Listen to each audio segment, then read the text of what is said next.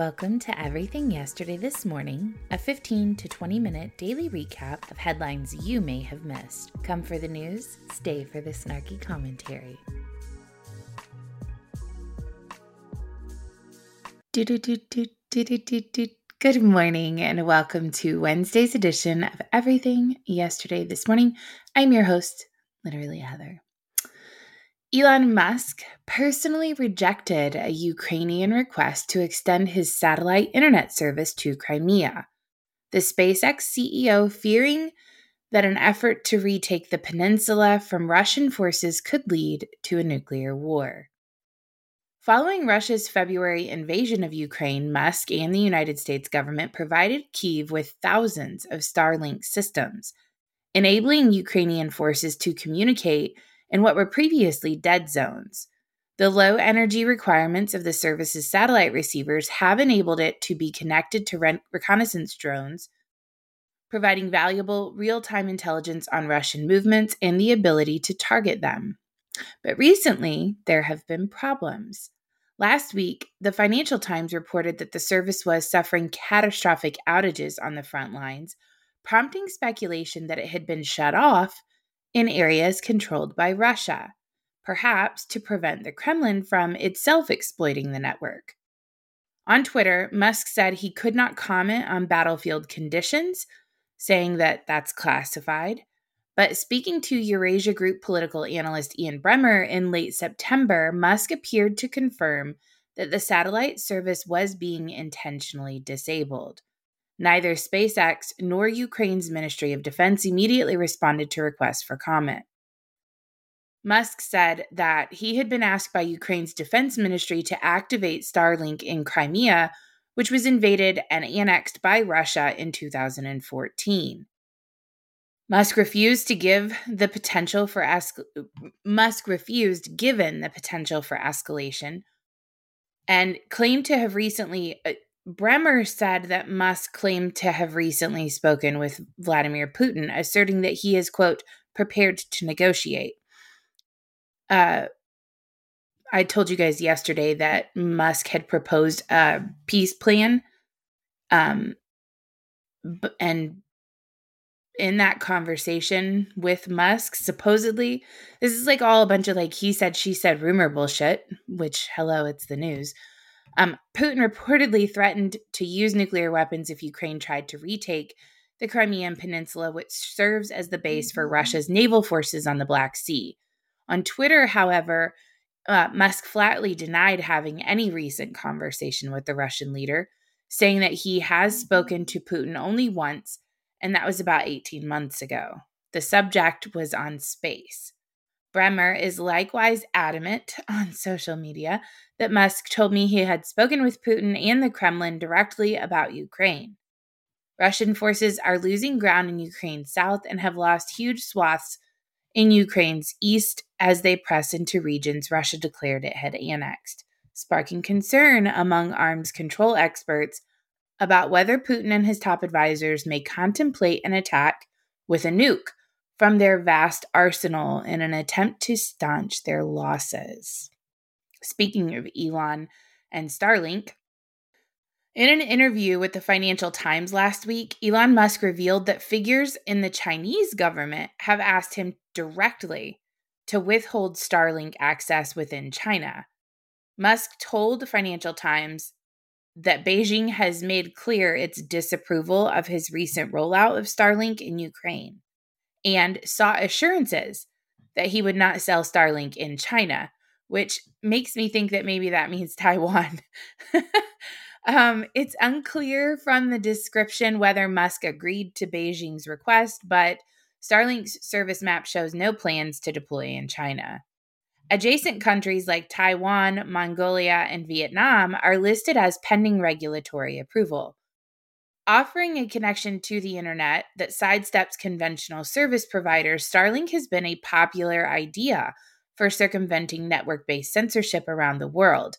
Most recently, Starlink enabled access in Iran in response to widespread protest and accompanying censorship.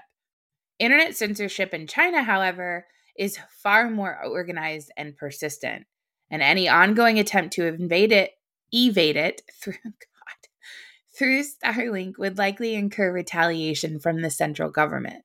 The anecdote is a reminder of how exposed Musk is to international pressures, even as he champions free speech principles in his public statements. Tesla maintains a factory in Shanghai, and the company has reportedly sold more than 80,000 cars in China. Musk has remained broadly aligned with the Chinese government, and as a result, even authoring a column for a magazine run by the country's internet censorship agency. At the same time, Musk is more likely than ever to take ownership of Twitter. After months of confusing gamesmanship, Musk committed last week to purchasing the social network at the originally agreed upon price, telling a judge in his civil case with the company that he believes the deal will close before October 28th. Twitter remains officially blocked in China. It always surprises me when I see that because there are a significant number of interactions that I have on Twitter with people who live in China that are not state-based operators. So, as Musk is doing his best to de-escalate the war between Russia and Ukraine, most other affluent ivory tower dwellers seem to have been bitten by the warmonger bug, throwing around the phrase like tactical nukes, like it's some normalized or more tolerable nuclear attack, unlike strategic nukes. Tactical nuclear weapons differ from the more commonly known strategic weapons, principally due to the technicalities of physics. Whereas a nuclear ballistic missile hits hard on all front, including the force of the blast, thermal impact, radiation, and electromagnetic disturbances, a tactical nuclear weapon seeks to maximize the shockwave while minimizing other undesirable effects. Such a weapon might be preferable if the country deploying it later needs to get its troops across the affected area.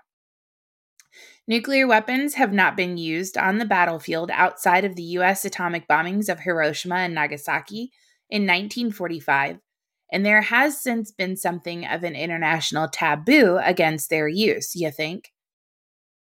There's a significant chance that people today would think of the bombs dropped on Hiroshima and Nagasaki as tactical nuclear weapons. But the line between the tactical and strategic is really artificial. The United States and Russia have had plenty of debate about what's tactical and what's strategic, but they've never been able to agree. The ambiguity is reflected in NATO's own definitions of nuclear forces, which vary widely by country. For France, NATO's definition of a strategic nuclear weapon is linked to intention, to the doctrine of deterrence rather than to technical characteristics. For Russia, a strategic nuclear weapon is defined by reach, notably, weapons designed to engage objects in geographically remote strategic regions, over 5,500 kilometers. Some analysts warn that thinking of some nuclear weapons as less catastrophic than others minimizes the risks to make the prospect of a limited nuclear deployment more tolerable. According to Hoffman, the increasing public use of the word tactical has a highly political motive, which is to legitimize the use of nuclear weapons in a conflict.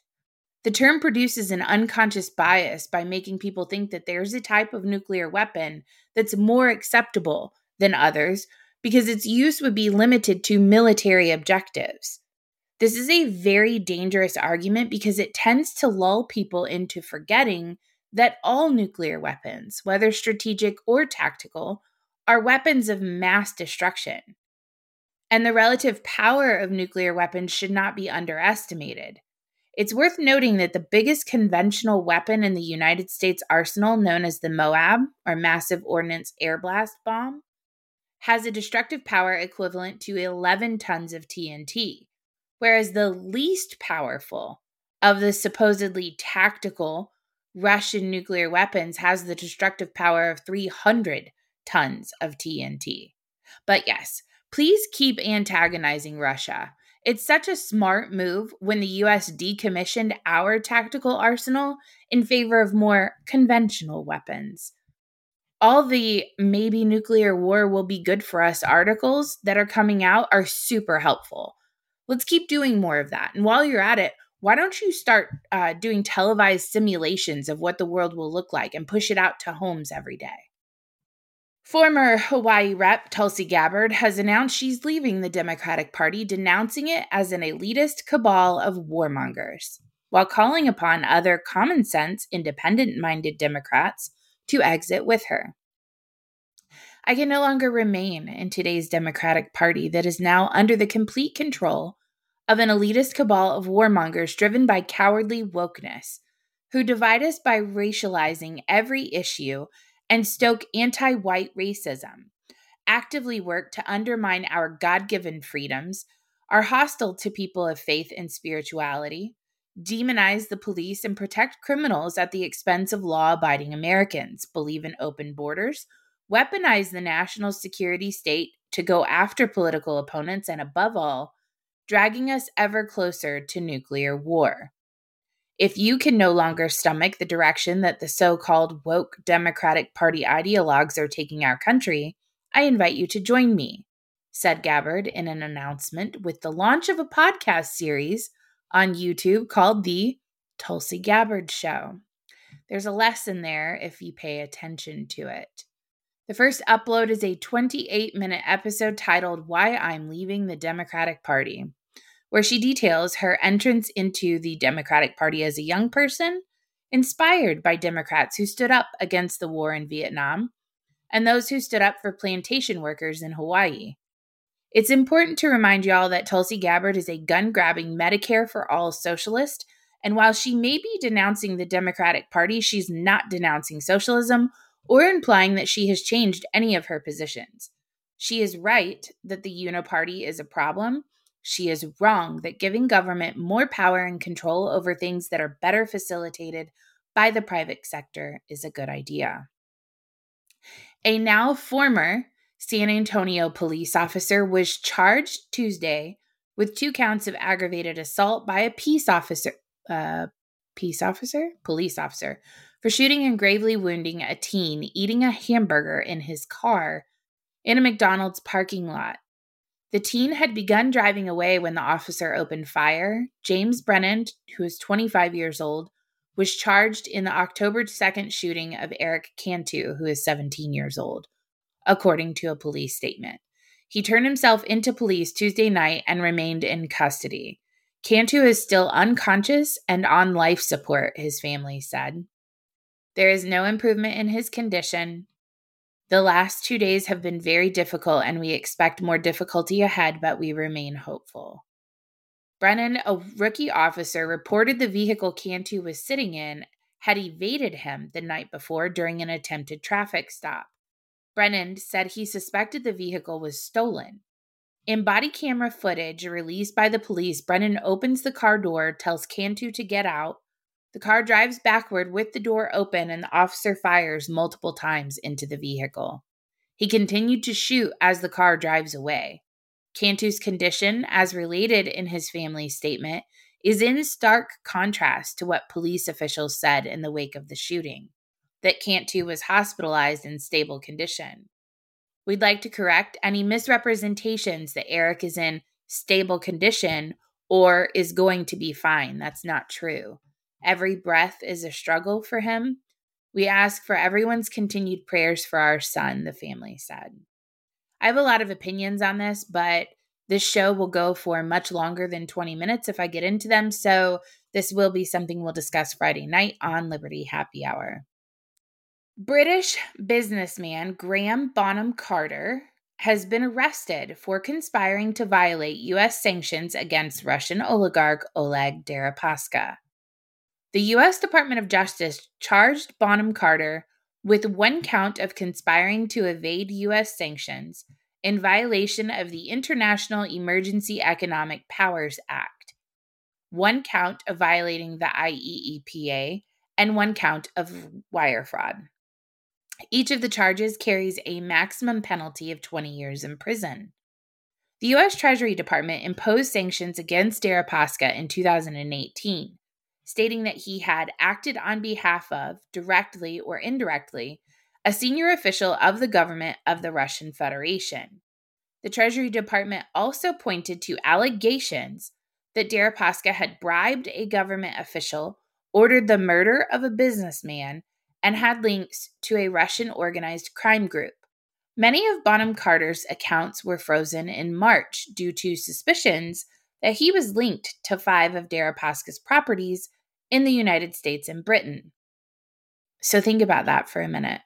He was sanctioned in 2018. Never convicted of any crimes. He's never had any charges brought against him. This is the Treasury who has deemed that all of this has happened.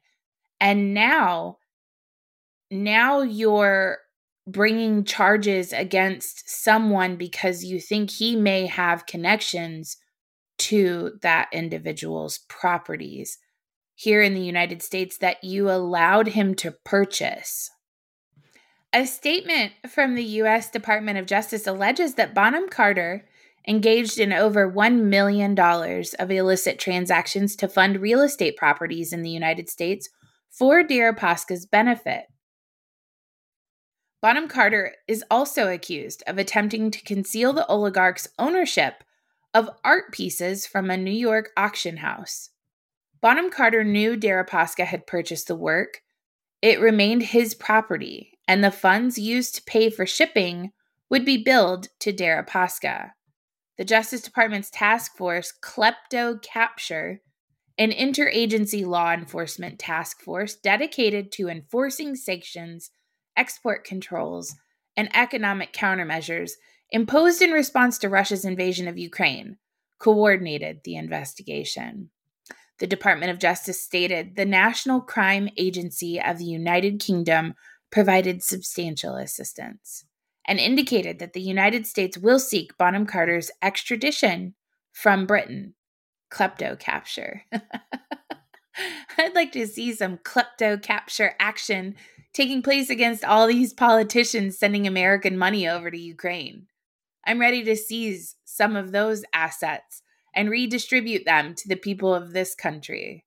Could you imagine if the United States government put as much energy into exposing and prosecuting Jeffrey Epstein's co-conspirators as they do worrying about Russians paying their bills and securing their assets, what they could actually accomplish? In some 90s kid vibes, I have some amazing news for you guys. Blink-182, San Diego's kings of punk rock, are getting the band back together, or pop punk, punk rock, whatever. Tom DeLonge is rejoining bandmates Mark Hoppus and Travis Barker for the first time in 7 years. The band announced this via their website and social media, and they will be embarking on a world tour starting in March of 2023 and are releasing a new song, Edging, this Friday, with a new album to follow. DeLonge has quit the band twice and now has returned twice. For the last 7 years, Matt Skiba of the band Alkaline Trio has taken his place. Between Travis Barker's plane crash and Mark Hoppus's cancer diagnosis, they've been through some shit, so this album with some life experience should be a vibe, and I'm here for it. That is your Wednesday edition of Everything Yesterday This Morning. I love you guys. I hope you have a great day. We have a new podcast episode on Shouse in the House, so go check that out if you haven't listened to that yet. And we have Liberty Library discussing the next 3 chapters of 1984 this evening. If you would like to join us live on Twitter, we will be there for that as well. You guys take care. Have a great day. If you like today's show, be sure to subscribe and turn on notifications so you never miss an episode. Also, please don't forget to check out shouseinthehouse.com, and never forget that free men do not need permission from any government. Have a great day.